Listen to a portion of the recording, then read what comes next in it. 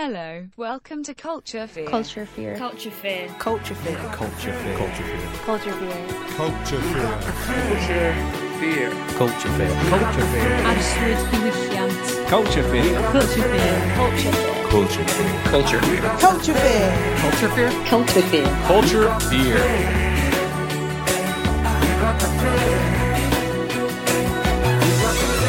That song does my head in, but let's put that to one side, shall we?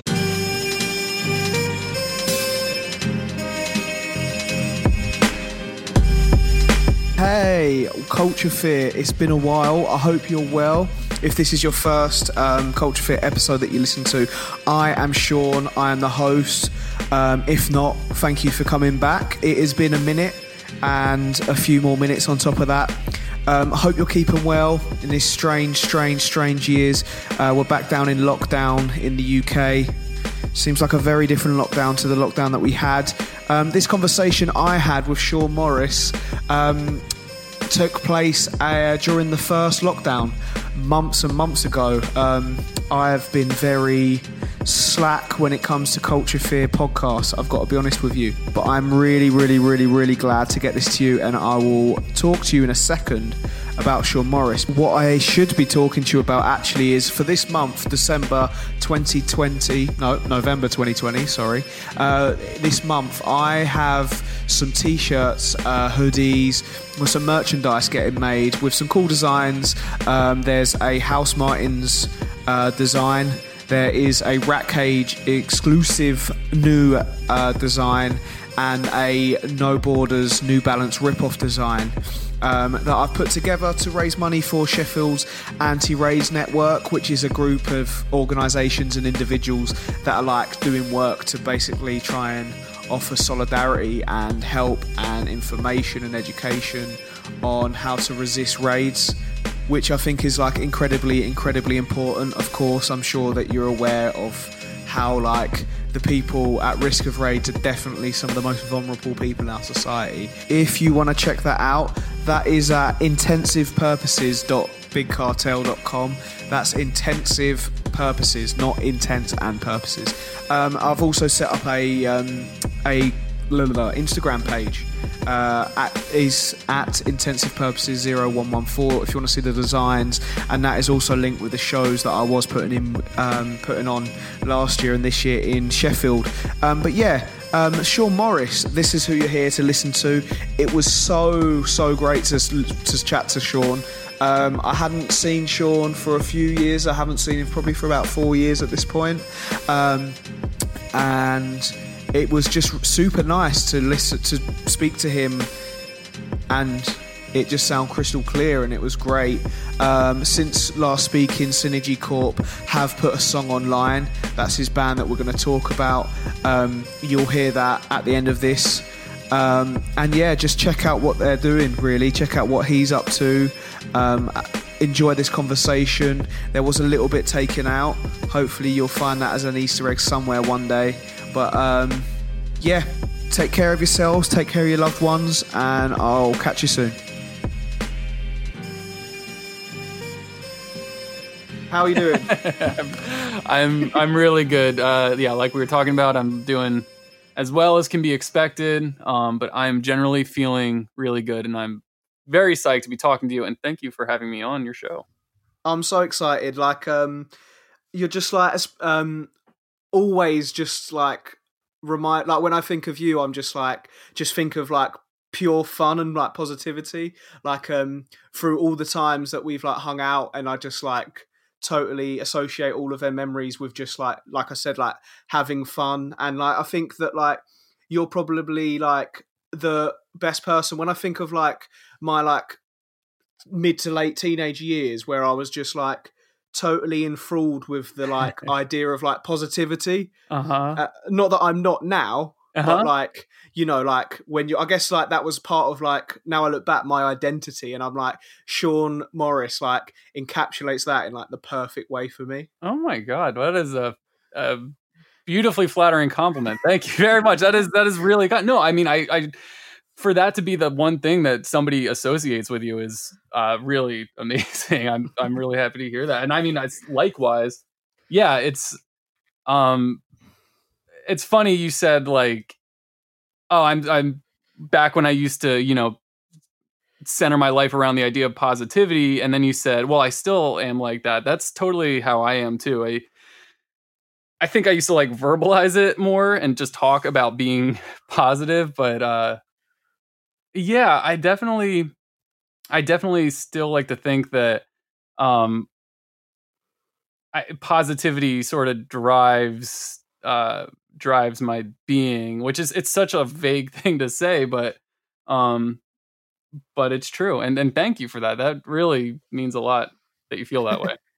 Yeah, yeah, and I do think, like, I think about it sometimes when I think about my thoughts and actions when I'm like taking myself away from that. Like, I'll even like talk to like Kate, my partner, and be like, I am like a positive person, like I'm an optimist, and like, I guess I haven't thought about it enough to be like everyone's either an optimist or a pessimist. But I'm like, even like when I'm being cynical, I'm like, I don't know. I'm thinking of like, I feel like I'm coming from like my cynicism is like being upset that like maybe it's like I wish it was more positive. I don't know. So maybe it's a hard one to talk, but yeah. No, I totally hear you. I actually, that's kind of how I find myself sort of practicing this too. Is just when I find myself being cynical. I think that's like a good way to put it. Is when I sort of just try to check myself, and in the social media age, very very easy to be cynical, and but I'll tell you what, having a kid, it's it makes you it sort of puts this whole like idea of positivity into practice, and trying not to be cynical. In fact, it's hard to be cynical when you have a kid. Yeah. So yeah, I mean, I again thank you for saying that. I'm still just feeling that love. So thank you. Yeah, and that's hopefully like that's because you have like an environment that your like child is like growing up in, where like when things, like I feel like babies are like the most, or like young people are like the most robust. You fall down and like you either get straight back up, or like you're like fine a few minutes later, until the other thing, you're like constantly working out what you want, getting it, and then like feeling good. Yeah, definitely. I mean, I guess that's what it is. It's just like trying to, it's just trying to raise a kid who, is excited and is enthusiastic, I guess, is like how I'm thinking about it right now. And just like realizing that, there's beauty in everything. Yeah, absolutely. Cool. So I guess, so you grew up in like Westchester, right? Yeah, technically I grew up in Malvern, and I have to assume that most people listening to this do not have I don't know, maybe they do have a concept of where Westchester is. We have a couple celebrities that come out of our town. So yes, I grew up in Malvern, which is a little turd of a town just next to Westchester, and Westchester itself is about 45 minutes west of Philadelphia. So yes, I grew up in Malvern, but Westchester was like the town next to us, and it was for us the big city, even though it is by no stretch of the imagination a big city. It was only, it was 10 minutes away, and it had a downtown, and it was a cool college town. So I spent all of my time going to Westchester because it was the closest thing we had to like culture, basically. Yeah, I think that's the interesting thing with Westchester is like, it is kind of like just one street, but like maybe like, yeah, I just think like when I think about Westchester, I'm like, realistically, it's like, yeah, just one street with streets coming off of it, like, and there's like obviously like hundreds of thousands just like it in America. Mm-hmm. But it does have this like cultural pull that it like maybe shouldn't have, like when on paper like it shouldn't have, but I feel like it was maybe a town that like there's a reason why you were going to Westchester, because it had certain things that you as a young person was like super psyched on. Yeah, that's totally like the best way to put it, is that on paper it should not be a town that any, like, the fact that we're even spending time talking about it, it just should not, because like you said, there's a million towns like it, but for a long time, going back at this point, decades, it's just had this like really resilient kind of, well, it's a college town. First of all, it is a college town, so it's always had sort of the offbeat subcultural thing going for it that a lot of college towns across America have. But yeah, certainly, like, growing up in the late 90s and early 2000s, it had it's just always had its own little subculture, which it shouldn't have, but it's one of the things that kind of makes it magical, is that sort of in spite itself, it always has this thing going on. And yeah, it at the time when I was growing up, it was a freaky little place. It's polished up a lot now, but certainly in the early 2000s, it was a place where you could reliably go and see some freaky people, which when you're a kid who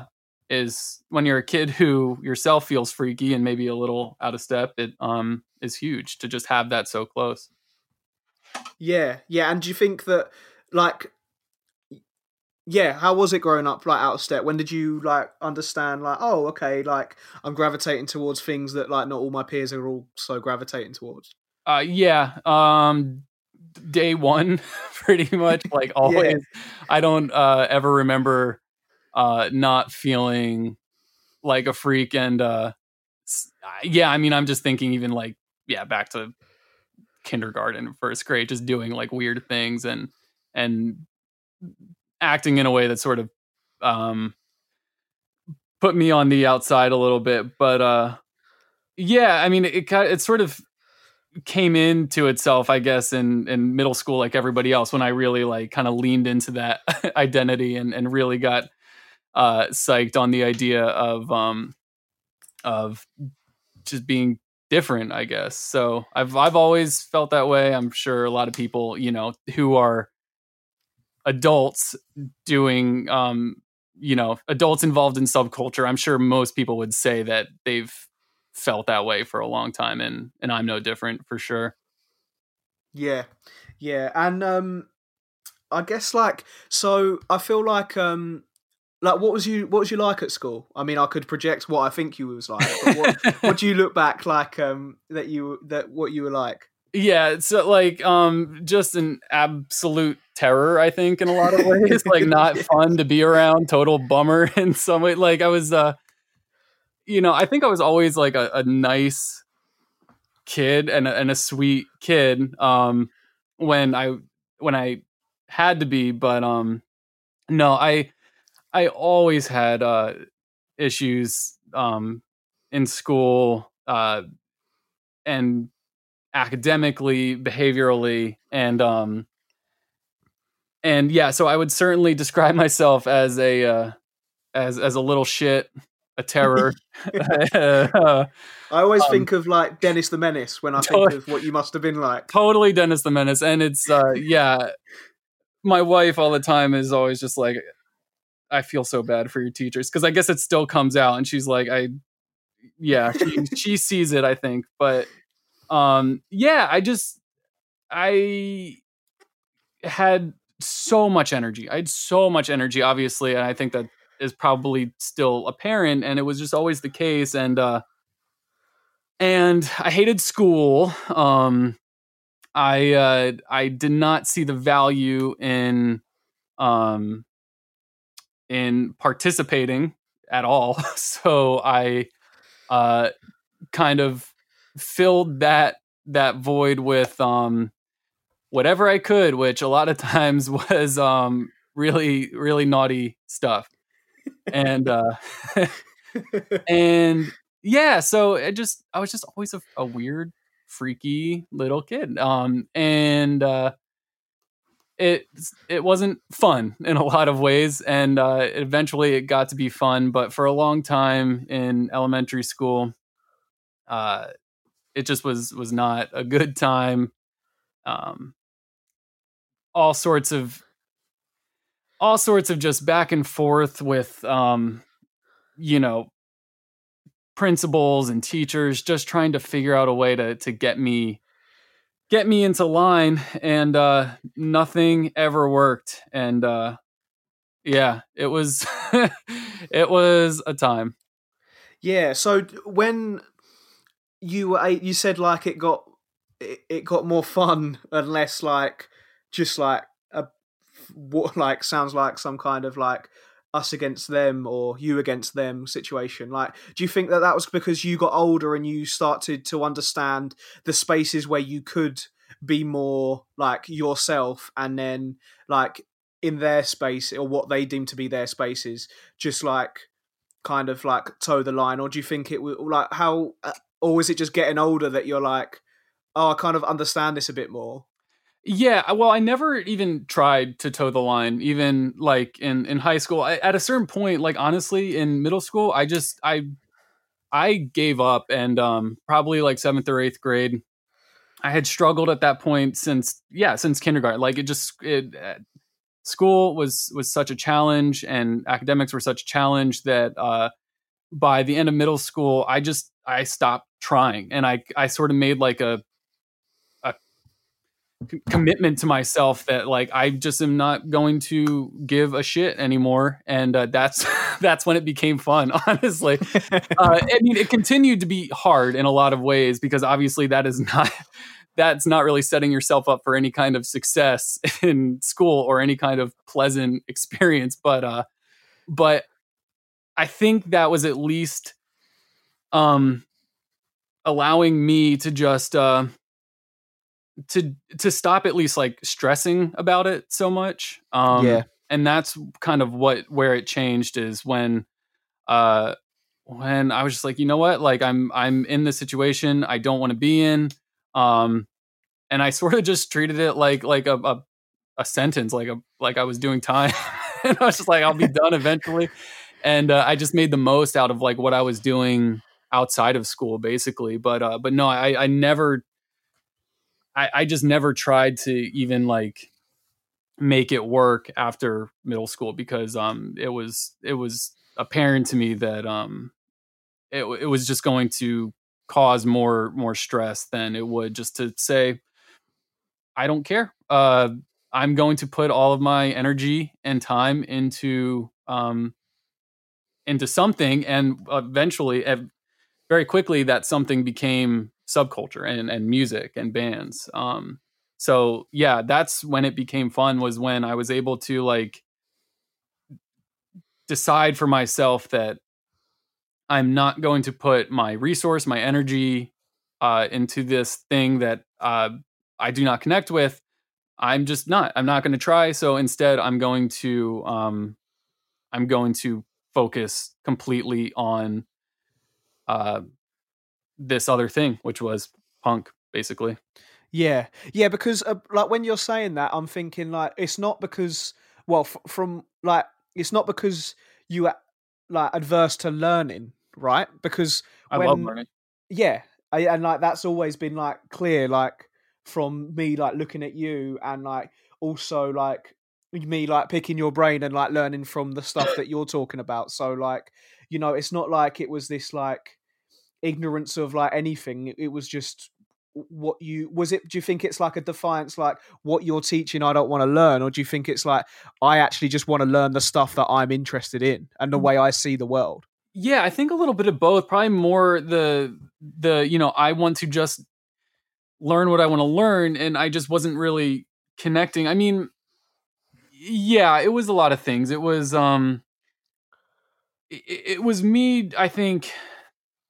If I haven't, I guess, given it as much thought as I should have. Why did I like want to push back? And I think maybe it's just a streak in me, so a natural rebellious streak in me that when I get put into when somebody tells me I have to do something, even if it's in my best interest, I push against it. But no, I just wanted, like, I couldn't articulate it more than like I just wanted to fucking play music, and that's all. And I just wanted to be in a band. And it's not like, yeah, I love learning. And the thing that made it frustrating is that through the whole process, through like middle school, through high school, I think what made it frustrating, I know what made it frustrating for my teachers now that I work in education and I understand how this situation can play out. What's frustrating is when you see somebody who is naturally really excited about learning,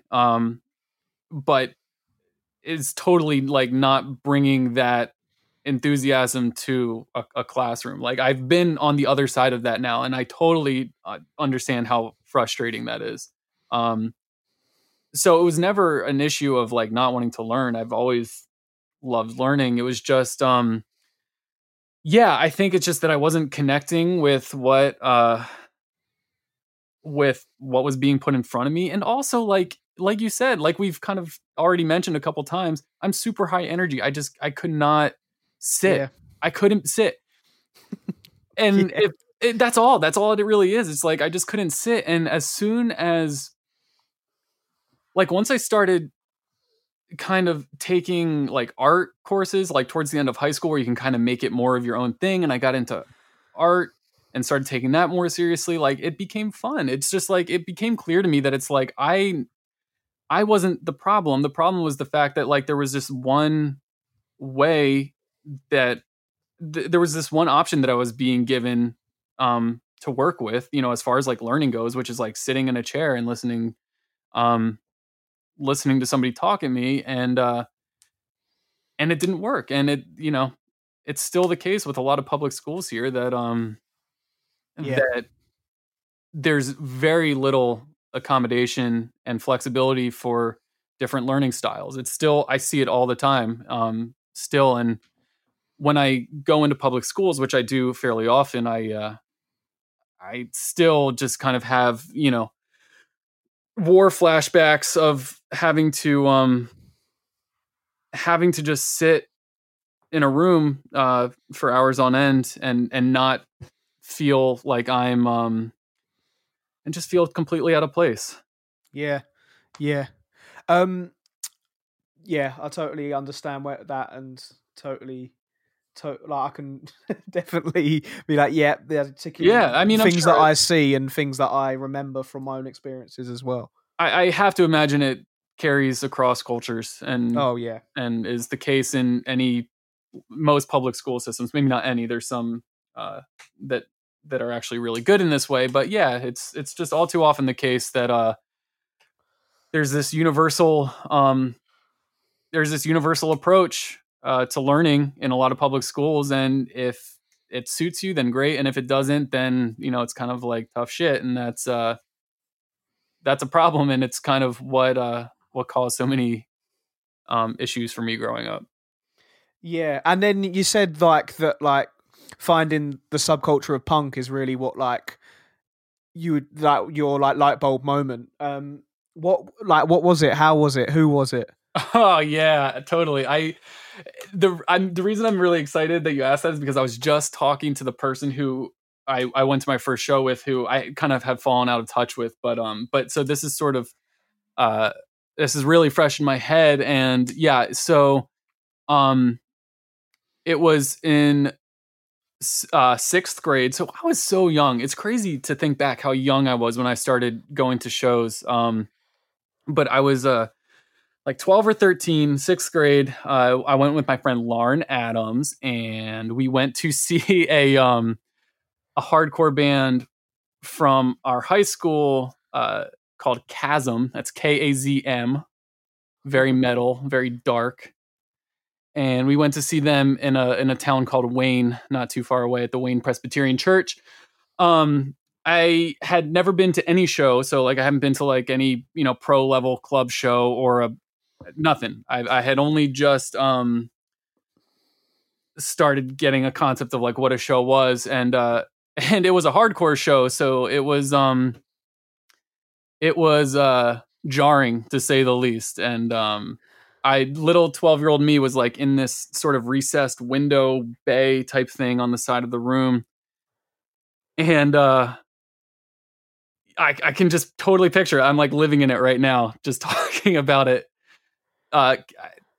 We got there just before Chasm started, and everybody was just kind of mingling. I felt very scared. There were freaks everywhere. I mean, it was simultaneously the most excited and the most absolutely shit scared I've ever felt in my life. And I'll never feel that again. It's that singular moment. And so we're just sitting in the window bay. I'm like trying to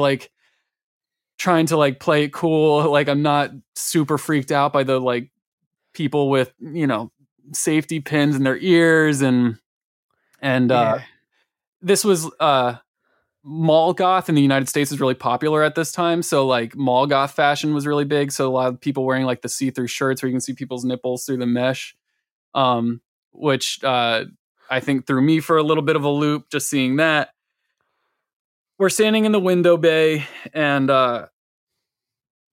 Chasm sets up and they have this song. I can't remember what it's called, but it starts with this like just screamed vocal part that's like, savor every day that you live. And as soon as they say live, that's when all the drums and everything kick in. And I honestly thought I was going to die in that moment because the place just, it was a hardcore show. And it's that thing where everybody was there to see that band and just nuts. And honestly, my heart is like, I'm thinking about it right now and I can feel my heart just beating, just thinking about like that feeling. I was so freaked out. And I had never seen like, I'd certainly never seen like hardcore dancing or like hardcore moshing.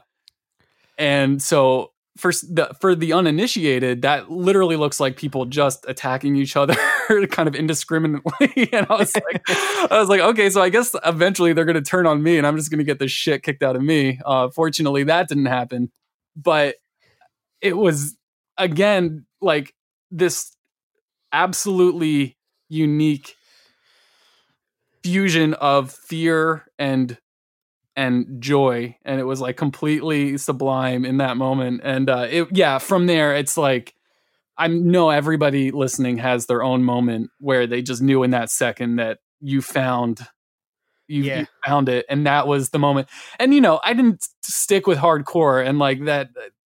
I didn't really even care for the music that much. It was way too heavy for my taste at that time. Very metally, I should say. But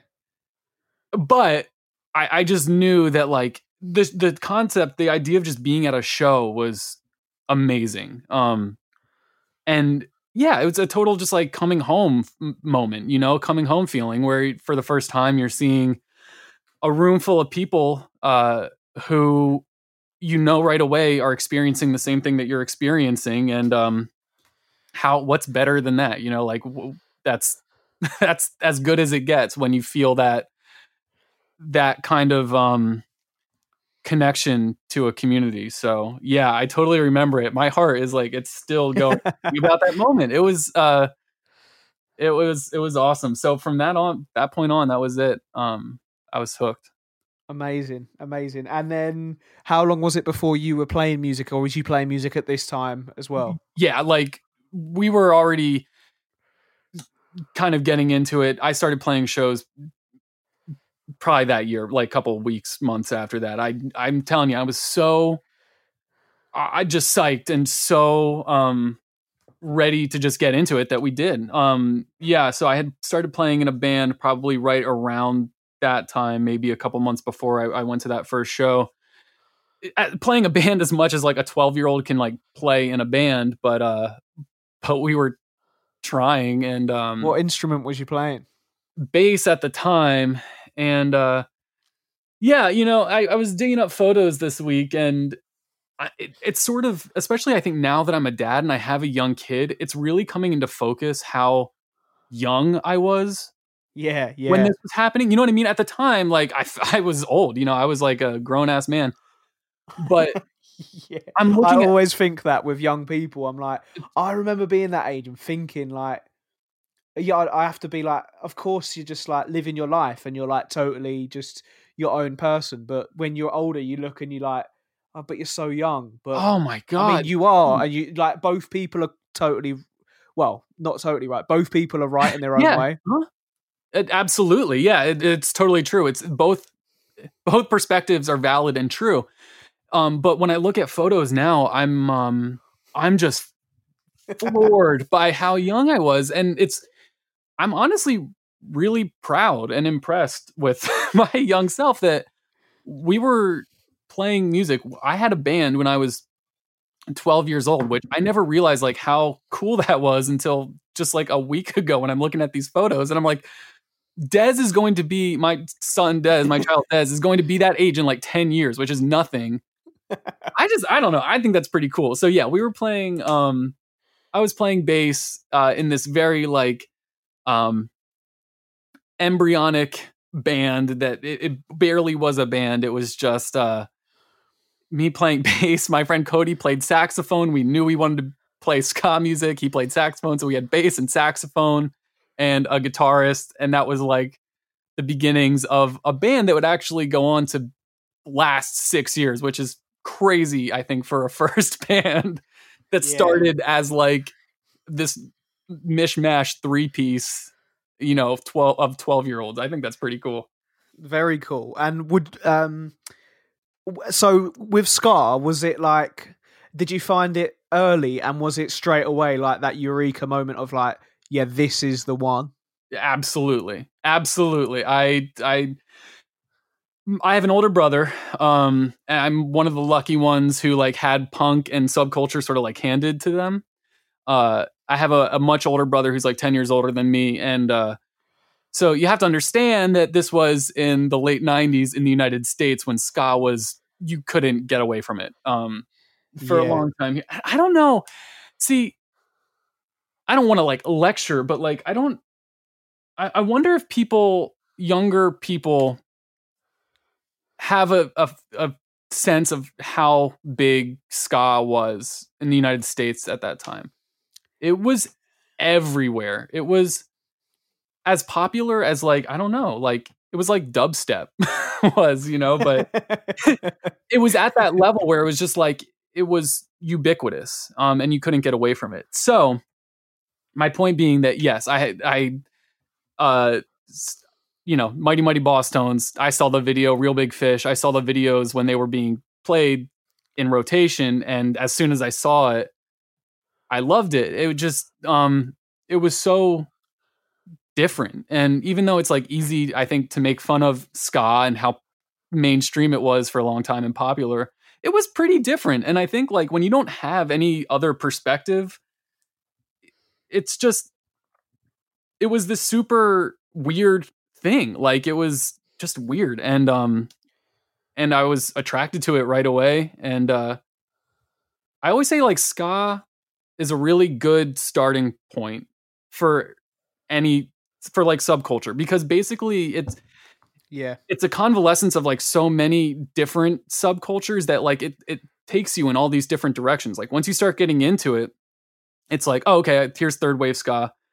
Now, you know, you work backwards a little bit. Now we're in like two-tone ska and the British stuff that was happening, and that takes you to like, you know, oi or just 80s punk, and it just takes you in all these different directions. And of course, you can go like back to Jamaican ska and Jamaican music. And I went on a little tangent there, but yeah, I knew as soon as I heard ska, I think the song "Sellout" is really what did it for me, like it did for a lot of people. I loved it then, and I love it now, and I I will be the lone defender of ska for as long as. I mean, I see like threads on Twitter that like that musician Ska Tune Network puts up where they talk about ska and like ska punk in like such a great way. If you care about like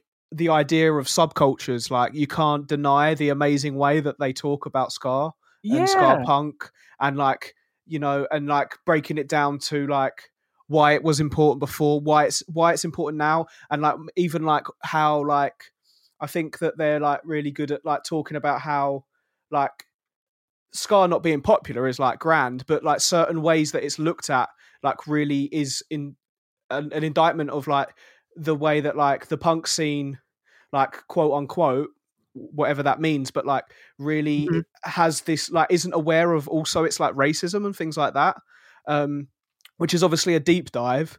Yeah, which, no, like I'm not like I don't know enough to like go on and talk about. I'd recommend anyone that listens to this to like look up, because they talk about ska in such a nuanced, brilliant way that like anyone that likes any subculture, like, you know, anyone that's like a nerd for subculture, like loves hearing about any subculture, and like yeah, the totally brilliant person to listen to about ska punk.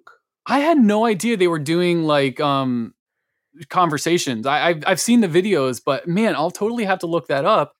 And it's totally, I mean, everything you just said is spot on, that for a long time, like we couldn't even talk about ska because it was something that people just, it was so dismissed and so like not taken seriously. And yeah, I get like, I get that it's, it's got it's totally like crass and corny and cash grabby. Like it had that whole thing for a while, but like, why throw the baby out with the bathwater? I think it's like, I don't know. I just think it's totally valid. And it's the fact that like, we're still at a point where like, where like ska is just sort of a punchline and nobody wants to take it seriously. I don't know. I guess I've just for many years, you know, I've just gotten super tired of just like, oh, ska sucks, you know, for the longest time. That's like all you heard. And it was just this super like dismissive thing. But I'll have to check that out. I'm gonna check that out as soon as we're done this. Nice. So like 6 Foot Smurf was the band that you were in from like the age of 12, right? Is that the right? Yeah. Yeah, and that like, was my you put on your own shows and stuff, right? Like I remember going to a hall in like Westchester with you, maybe next to like the Salvation Army. Yeah, that probably the community center. And I feel like I remember you saying, "Oh, like we put on a show here," and like a lot of like mixed bills, a lot of like young people from Westchester kind of situation. Was that what it was like back then for you? Yeah, definitely. As DIY as it could possibly be, we were again at 12 and 13, just calling and booking spaces ourselves, and which I can't imagine how that would be like legally sound at all. But like we were signing documents and handing over money amazing as young children, and yeah, just doing it ourselves wherever we could. Like I said, Westchester was just big enough that you could book a show, and at that time, you know, like ska and punk were just so big among young people, like young middle school and high school age people, that you could just like put punk and ska on a flyer and you know, incredible, 100 people would show up. Yeah, so we were doing it from day one, really. Amazing. And also I'd love to just double back a little bit in that, like when you were talking about yourself being a terror, you're such an amazing storyteller, or I mean, I guess it's been a few years since I've heard your stories, but about some of these like situations that you found, well, I wouldn't say you found yourself in, you made these situations you made. It would definitely be giving me way too much credit to say that like these things happened to me.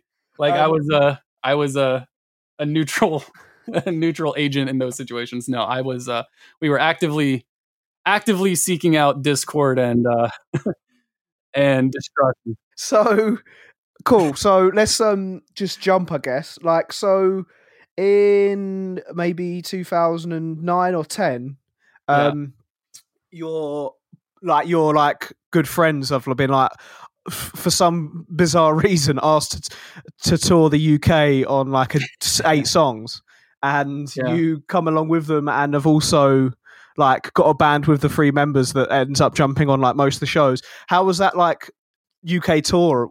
How old were you then? 19, 20 maybe? Yeah. Was this after college? Yeah, I would have been done college. So yeah, I was probably like 21. Yeah, because are you older than Pat, or are you Pat's age? I am the oldest by a little bit. Pat, they were all a grade below me, so I got about a year on most of them. Yeah, it was Pat's a year older than Mark and Dose, right? Yes, that is correct. Dose is the youngest, Mark middle, and then Pat, and then me. Yeah, so Sprainerd, I guess, was like, I feel like, but talk to me about Sprainerd with and you, I guess, because that's some history that you've got together, right? Yeah, I mean, I had known the first iteration of Sprainerd was a band called the Domino Theory that, I've known Pat since I was probably 14, 15. He liked my band, 6 Foot Smurf, and was starting his own band.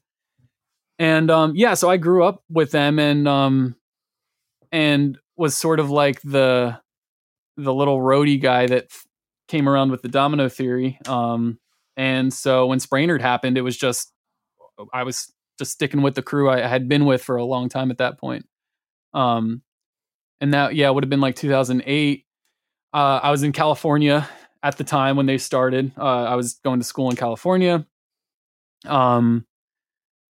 So I couldn't really be there for the first couple of days, but as soon as I moved back to PA, I was still going to every show and just hanging out. Yeah, and so how was it experiencing like a UK tour from like your perspective? It was awesome. I remember that tour super fondly. Really impressive, I think, kind of compared to at the time in 2008, there wasn't much happening in the United States. Just as far as punk and punk shows go. I just felt like when we went there, it seemed like there was something that was a little more robust, had a little more steam, and it was awesome. The community was super apparent from day one. That it was obviously like a very a close subculture and community that you all had there, and I was really impressed by that. Different in some ways, like I think I was initially thrown by the idea that shows were taking place in bars, as opposed to like, any show in the US for the most part, any all ages show for a long time, was at like a church, which might sound silly to some people, but it was at a church or like a veterans hall or like a fraternity hall. We have these things called like Moose Lodge and Elks Lodge. So for me, I think the first thing that was apparent to me was just that difference that shows were at bars, which being a straight edge warrior at the time, I think I was maybe skeptical of, but was immediately just impressed by how cool the shows were. And the fact that like the concept sort of says it all, that like this band from the US who had a demo out was able to come to the UK and play an entire string of like what I remember being pretty fucking awesome shows. I think that sort of says it all. That's really like a testament to the UK scene, because I'll tell you what, that would not be the case here. Yeah. And were you doing Runner Up Records at the time, or was that when you got home? No, I was doing it at the time, and I remember because I didn't bring any clothes. I just brought a suitcase of Runner Up stuff. Yes, tiny hat cat.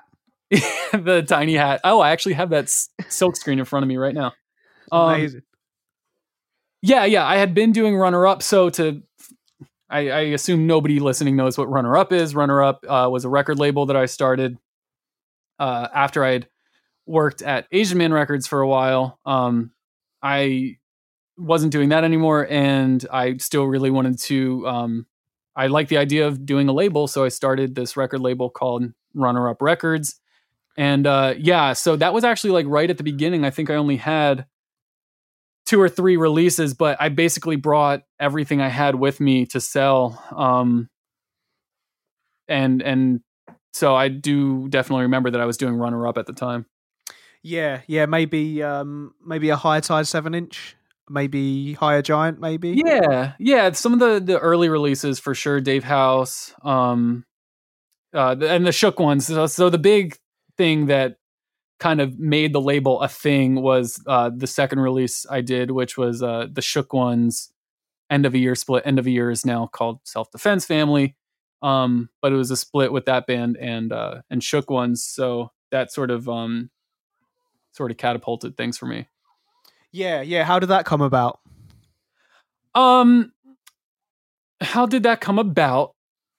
So Asian Man, I think, sort of just kind of plugged me into maybe some bands in a new way. But the way that sort of came about, I was going to school in California. I took a term off to move back home, which was it's a classic stupid thing that people do. But I took a term off to come back home. And during that time, I was living at my mom's house.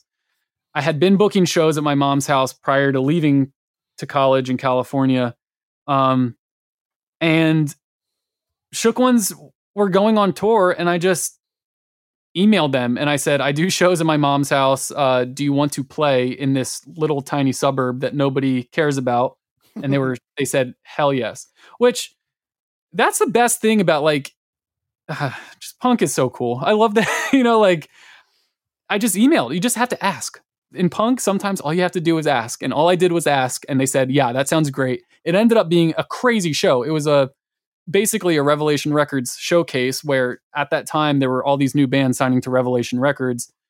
Capitol, End of a Year, Shook Ones among them, and they all played my house again in the town of Malvern, like anybody gives a shit. And it was amazing. And it went really well. And so, I don't know, they stayed overnight. We became good friends. And as soon as I moved back to California and got my own label started, I got back in touch with them and they said, hell yeah, let's do it. Amazing. So you moved to California, and I'm sure you're like, oh, wouldn't it be so cool if I'm moving to close to Asian Man, maybe my favorite record label. And then you how did you spark up a relationship with? Was it again just asking and why not just ask if I can help out kind of thing? Just ask. It's so cool. And I realized that early on, when I was a kid, I picked up on that in punk, you can just say, hey, I like this thing you're doing. And people will be like, okay, yeah, come join. And that's basically how it worked out. So now I apologize to any listeners who are trying to piece this narrative together, but now we're going backwards a little bit. This is 2006. I move out to California, the East Bay area in California. I didn't have much going on. And I had gone to Mike. He did a living room tour here in 2004, I think. And I want to say we met briefly there, but I went to that show. And when I got out there, I just called and I said, hey, I don't have many friends. And by many, I have 0 friends. And just looking for something to do. I love your label. And he said, come on down. And that was it. And if you know Mike, that's what he does. He looks out like that. Okay, cool. I've never actually I've never met the guy, but yeah, it just was, that's all it was. And he's incredibly he's just an amazing person. And so going there was as much like a Willy Wonka experience as you can imagine. It was because for Asian Man, when Asian Man sent out releases, Mike would usually include these little folded up pamphlets that just kind of talked about the label and what the label was. And it said, I'm in a garage. This seems like a big label, but it's not. It's just me in my mom's garage. And so growing up, I kind of I built this little image of what that looked like. And just, I came to kind of identify with this garage. And it was just, another magical moment pulling up and seeing the garage and getting to know Mike.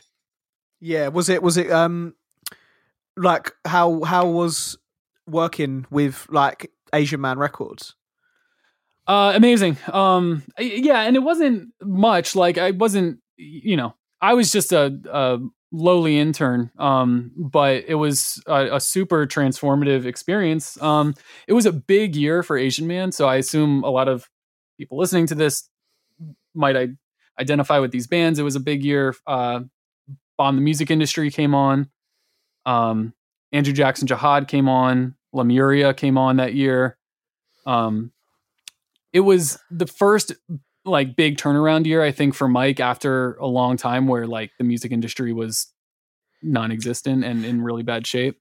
Yeah, I mean, you'd be able to tell me your opinion on my opinion, but like I find it interesting, especially like with you as someone that like loves the culture of like everything Asian Man does with like ska and like fully invested in what ska is and means, I guess.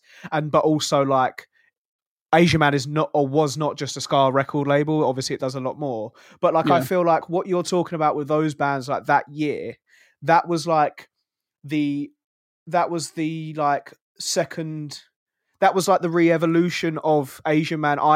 Is how I see it, where it went from like it could have been a legacy record label, right? But it was like, but then it started putting out bands that like totally current and totally like what the culture was like, what was pushing the culture forward, like nationally, these bands, but also like Asian Man was able to like not tap into it in a business sense, but like that was part of that. And I think it was as like amazing to see like Asian Man like doing something new, because not for like any kind of like, oh well, our brand needs to evolve, but like of course we like music and there's this amazing music, but so it's like that's evolving whilst being part of something new, which was like a scene that was like totally growing as well.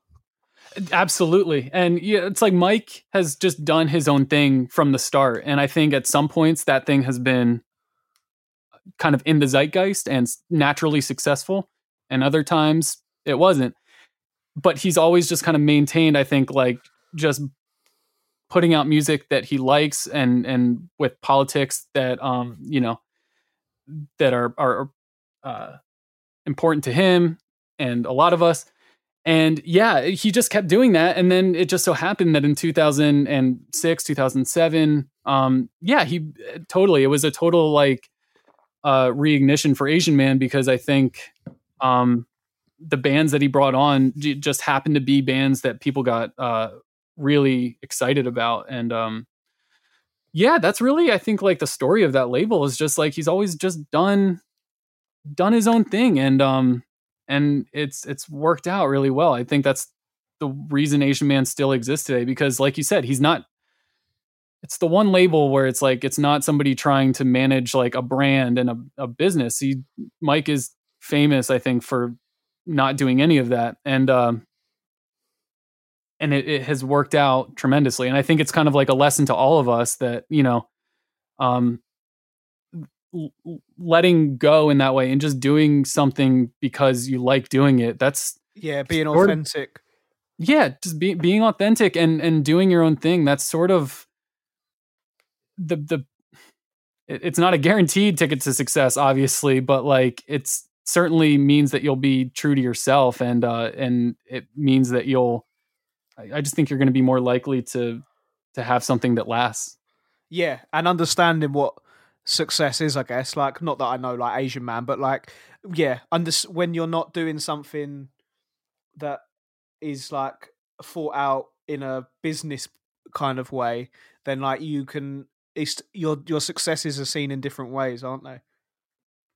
Yeah, absolutely. I mean, this is like all I'm thinking about, I think, lately is what success is. I think that's probably that's a truth. That's a question that I think any person pursuing art will grapple with as they get older. But I'm certainly at a point now where I spend a lot of my time just thinking about like how I define success for myself. Yeah. After having tried and failed to achieve kind of like the traditional idea of success. I'm now sort of I'm just, I guess, redefining what it means to be successful for me. And sort of going back to what I just said, it just means making the thing that is the closest to the thing I want to make. Yeah. Yeah. You know, just making the thing that's most like what I want to make. And it's a beautiful thing when that thing that you make is something that other people want to enjoy. But I'm finding that if I take that approach and it doesn't work out that way, I'm still successful because I've made something that I like and that I is motivated only by kind of what resonates with me. Definitely. That's the way I approach like creative outlets in my life. Is what is this giving me when I'm making it, and when I'm making this like creative kind of thing. And then if that's enjoyable, then like brilliant, like carry on doing it, and everything else is a plus. Yeah, exactly. And it kind of has to be that way because, you know, it's well, I mean, I guess it doesn't have to. Everybody's can pursue whatever kind of success they want, but when you're trying, I found this trying to run a record label, and this was really, I think, a big learning experience for me, was that trying to navigate and play to like other people's preferences and expectations is an incredibly tiring way to live. It's how you achieve financial success in a lot of cases, like in a music industry, but it's not pleasant for me, at least. Yeah. And then that like when you're saying like doing something that you've like always wanted to do, that reminds me, like I remember when I would 10 years ago maybe, when we were both at my parents' house before you moved in. My parents' house being the house in Westchester, not your parents. Literal parents' house. I love that. Like that's still needs like the joke has endured so long. Yes, I'm sorry. Keep going. And you just being like psyched on like, right, I want to do this band, and it's gonna be like the B-52s. And did I say it back then? That's sick. Okay, cool. And now you have the Synergy Corp, which like when I listen to it, I'm like, this is like B-52s kind of like Devo, but like not that it's literally that thing, but like I put it in that world of like that space of like, that's what I'm going for. Yeah. So how is Synergy Corp? Tell us about it, please. Yeah, thanks. First of all, it's very cool that I didn't realize that the idea had been in my head for that long, but that's damn. If I said that to you at my parents' house, wow.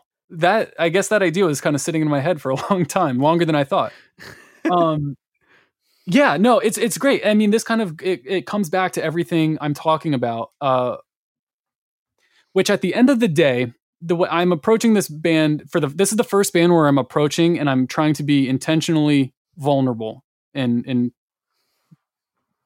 doing this band. By that I mean I'm trying to be completely honest about what I like and what speaks to me. And this is what's coming out. And it's this like sort of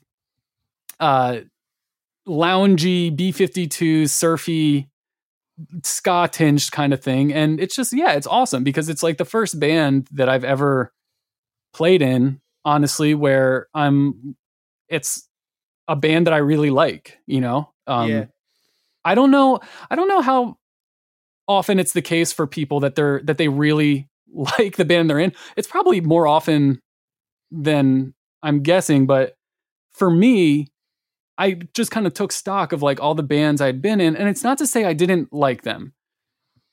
It's just that like it wasn't the band that I would play in if I were really designing the thing from scratch. And so I just, I kind of like stopped what I was doing and I just sort of thought about what is it that I love? Like, I love the Aquabats. And the reason I haven't started a band that sounds like the Aquabats is because, like, it's not cool. It's not cool at all. It's something people make fun of. And it's like, I think for a long time that sort of intimidated me. And I'm just at a point in my life now where I'm like, I don't give a fuck. And I'm going to be in a band that sounds like the Aquabats. And because that's what I want to do. Definitely, and that really resonates with me. Not to hijack your conversation, but like, you know, I've sent through this record that I made last year, and this Consolation record, and like that to me is the record I've wanted to make since the first time I heard the bands that made me want to do a band. And like when I was 15 years old, and like, you know, I was in a band for 5 years that like I really enjoyed, but like, there was always a part of me that was like, this isn't truly what I want to make and what I want to put myself out publicly as. And obviously, people get to choose how much of, you know, a lot of people like to wrap up their their public persona with their like bands and stuff. But like, and some people project on you the band that you're in or whatnot. But like, it's been so amazing to be fortunate enough to have 3 people in my life that want to do a band, and the stuff that we sound is like how I want it to sound. Amazing. And not to take away from the other stuff that I've done, it's more a testament to when you know. Yeah, absolutely. And you know, it takes a long. I think it just takes a long time to get there. And I think the thing that you said that connected with me is like, you kind of took stock of what got you into this in the first place, you know, when you were 15. And it's not like what band, to me, I'm thinking about this, like, it's not what bands I got into, but like, what was it about that feeling, what I was seeing? Like, what are the qualities that I was drawn to when I like started getting into punk and ska and subculture? And when I thought about it, I was like, okay, I like that, like, it was fun, you know, I like that it was silly. And this isn't going to be the case for everybody, but I'm just saying this is what connected with me, you know, is that like, I liked bands that were silly. I liked stuff that was fun. I liked, you know, weird and spacey. Yeah. And when I like kind of having like stepped back from bands for a couple years and like given myself time to like think about that, it just was, it's fucking awesome. And now it's like, when I'm writing these songs, I'm just like, yes. I could do it all day, you know, because it's like, I feel like I'm just finally like being honest with that. For a long time, I was playing in bands. I think my objective going into bands was to maybe posture a little bit more and just look cool. And if I'm being honest with myself, that's probably what was motivating me in a lot of ways. And that's why it wasn't working out.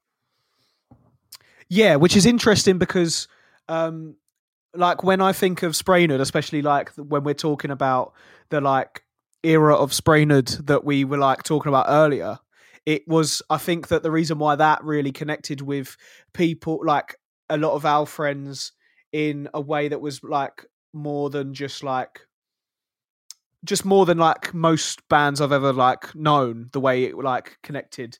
But like that, I think, was because it was a true, authentic, like, I'm doing this for, like, do you know what I mean? That thing.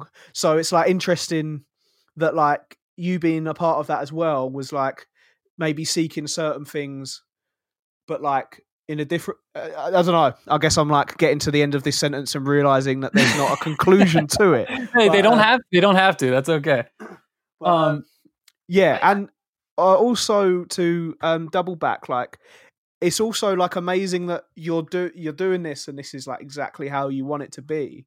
But like, and you're saying it's like vulnerable, where like I think a lot of people can hide behind.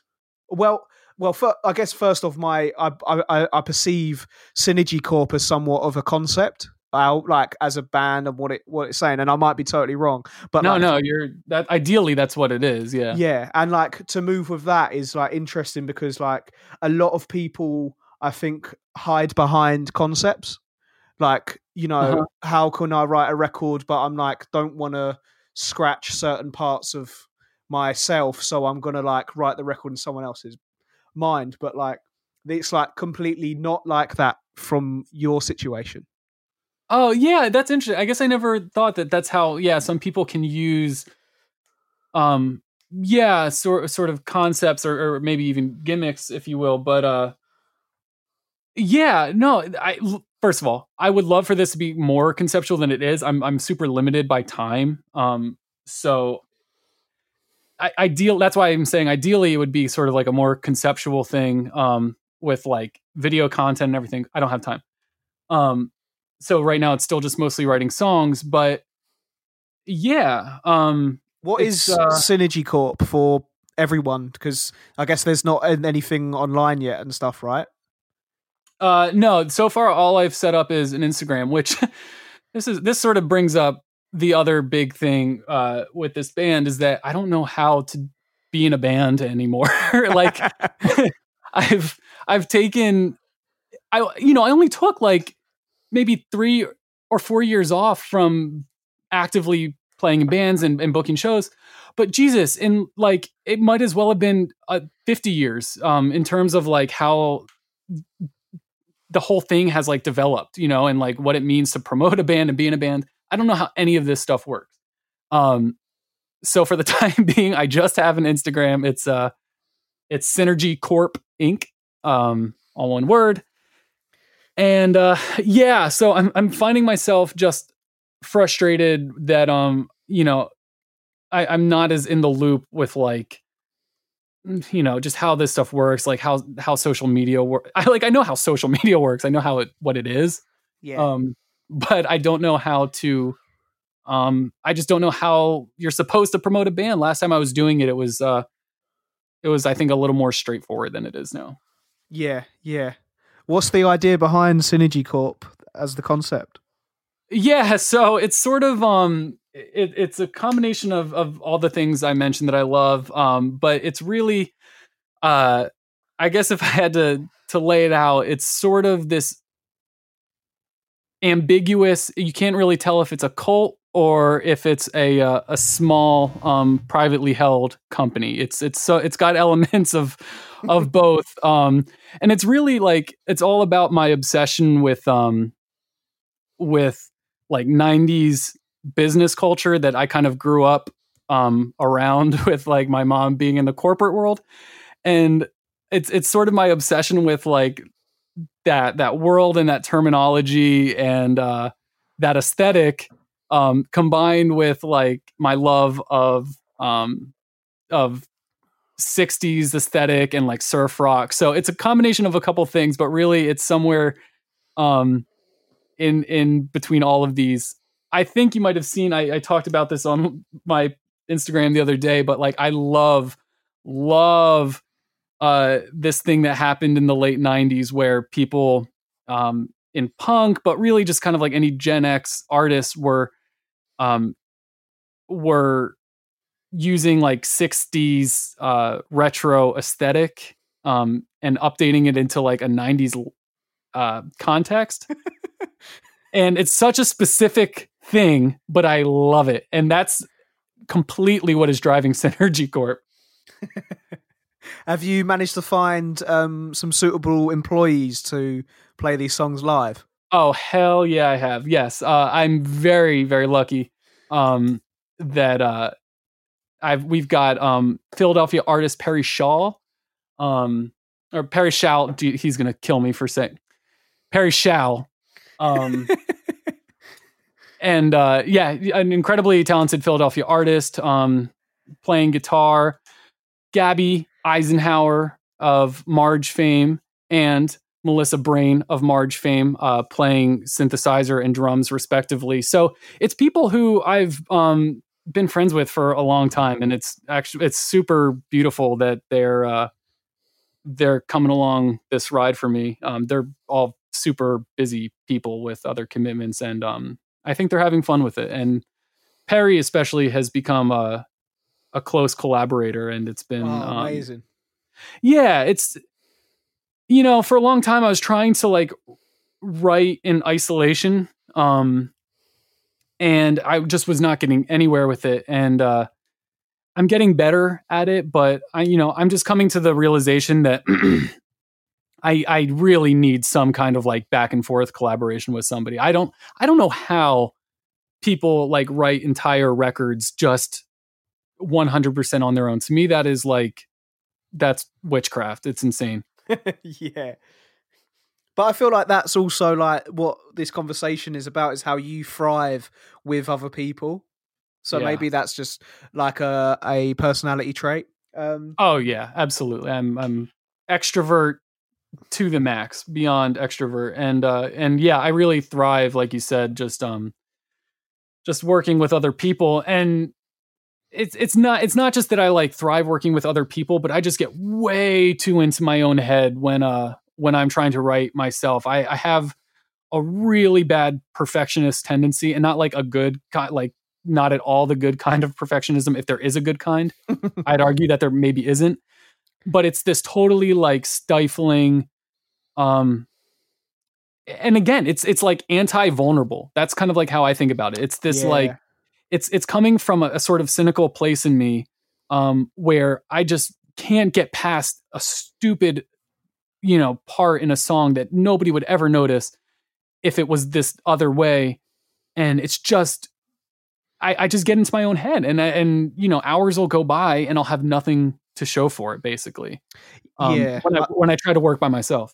I listened to a podcast Rick Rubin does, and he was talking to Andre 3000, and it was like so heartbreaking that like that's kind of like Andre 3000 was saying like, I just can't release music because I'm too much of a like I guess he doesn't like that vulnerability, that like he's too much of a perfectionist. And it's like so sad that there's just so many amazing creative people in this world that like, and we're like, and like they aren't able to, there's just that thing just they're stifled by that. It's not good.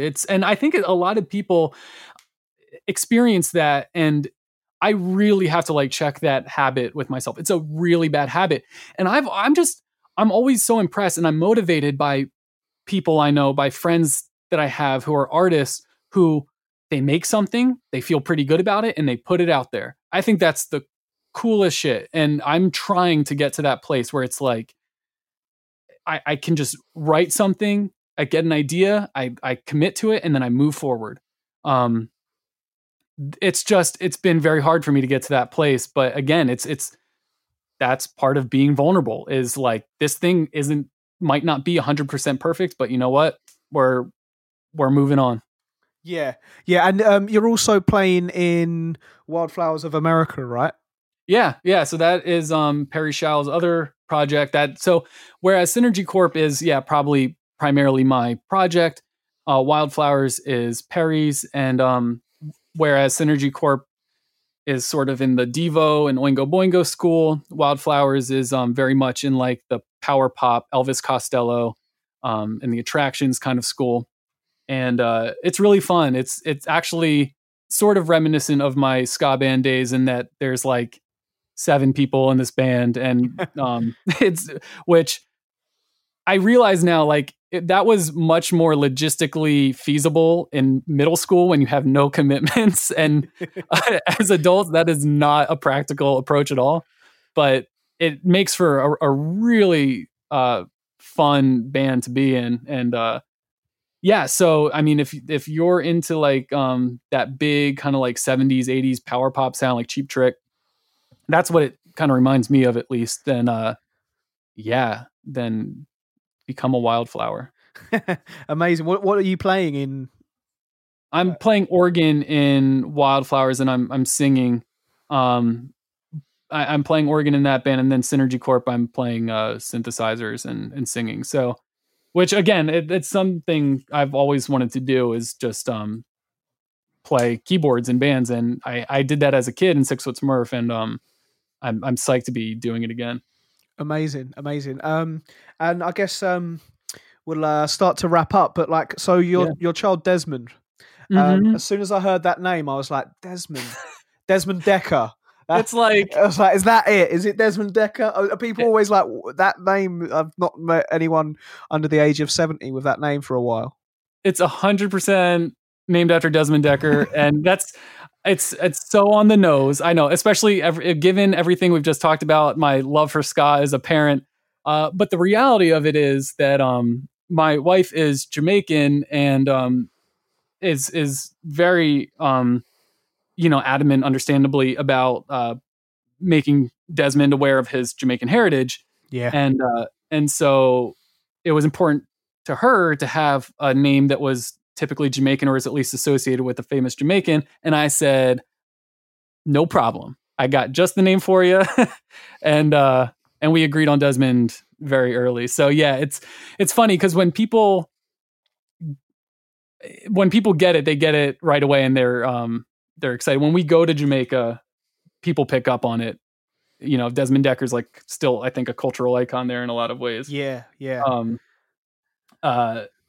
Over here, people think about the guy from Lost. Oh, okay. I thought the other one would be Desmond Tutu that people come to. Some people go for Desmond Tutu, but more often than not, of course, like being the U.S., it's like, yeah, people just go for the TV show, TV show character rather than the political activist. But it's okay because that was actually my favorite character on Lost anyway. Yeah, I mean, and it's got a better ring to it than shouting, "Prince Buster Morris, get down here right now." That's right. Yeah. Yeah, there's lots of ways that could have gone, but no, Desmond seemed classy, and it definitely scratched an itch for me, obviously, and Jess got her Jamaican name. Incredible. I think that's the perfect place to wrap up. Really amazing. I'm gonna thank you so much for thank you for having me. I just want to say I think it's awesome that you're doing this and you're being vulnerable and you're showing up by doing a podcast show. So good for you. I'm psyched for you. Thank you for having me on. I appreciate that. Hey, thank you for listening. I hope that you enjoyed that conversation as much as I did. This song is called Palm Strings. It's by the Synergy Corp. I hope you become a worker for them ASAP. Enjoy.